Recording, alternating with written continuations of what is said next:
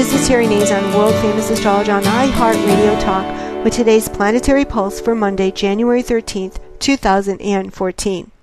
The moon's in Gemini, and our choices feel limited with the moon in Gemini.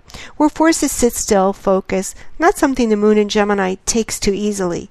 The moon rules our emotions, pulls the ocean tides, and tugs at us as it gets fuller, making us feel nervous, a little restless, not really free to say what's on our minds or take off and do whatever we want to do. If we do, Saturn and the Sun in Capricorn make us feel guilty.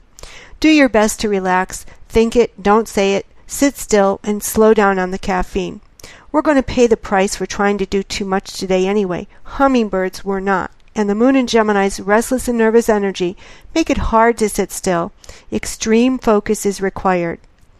Up through April, the planets are aligning in the cardinal signs Aries, Cancer, Libra, and Capricorn. And the planets in these signs will form what's called a grand cross.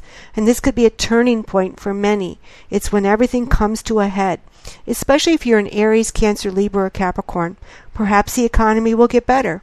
Perhaps the proverbial line in the sand will be drawn between nations, Congress, in your personal life, or a conflict and crisis will result.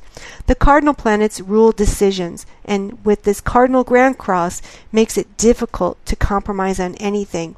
Well, one thing's for sure, the stress you're feeling either because others are demanding or asking too much from you, or because you don't feel anything is happening fast enough. This stress will increase through April. Later in the evening, the moon enters the sign of Cancer, and it's all about home, nesting, family, feeling warm and safe. People get emotional during Cancer moons. They get needy, want to be mothered, and don't want to be bothered by outsiders.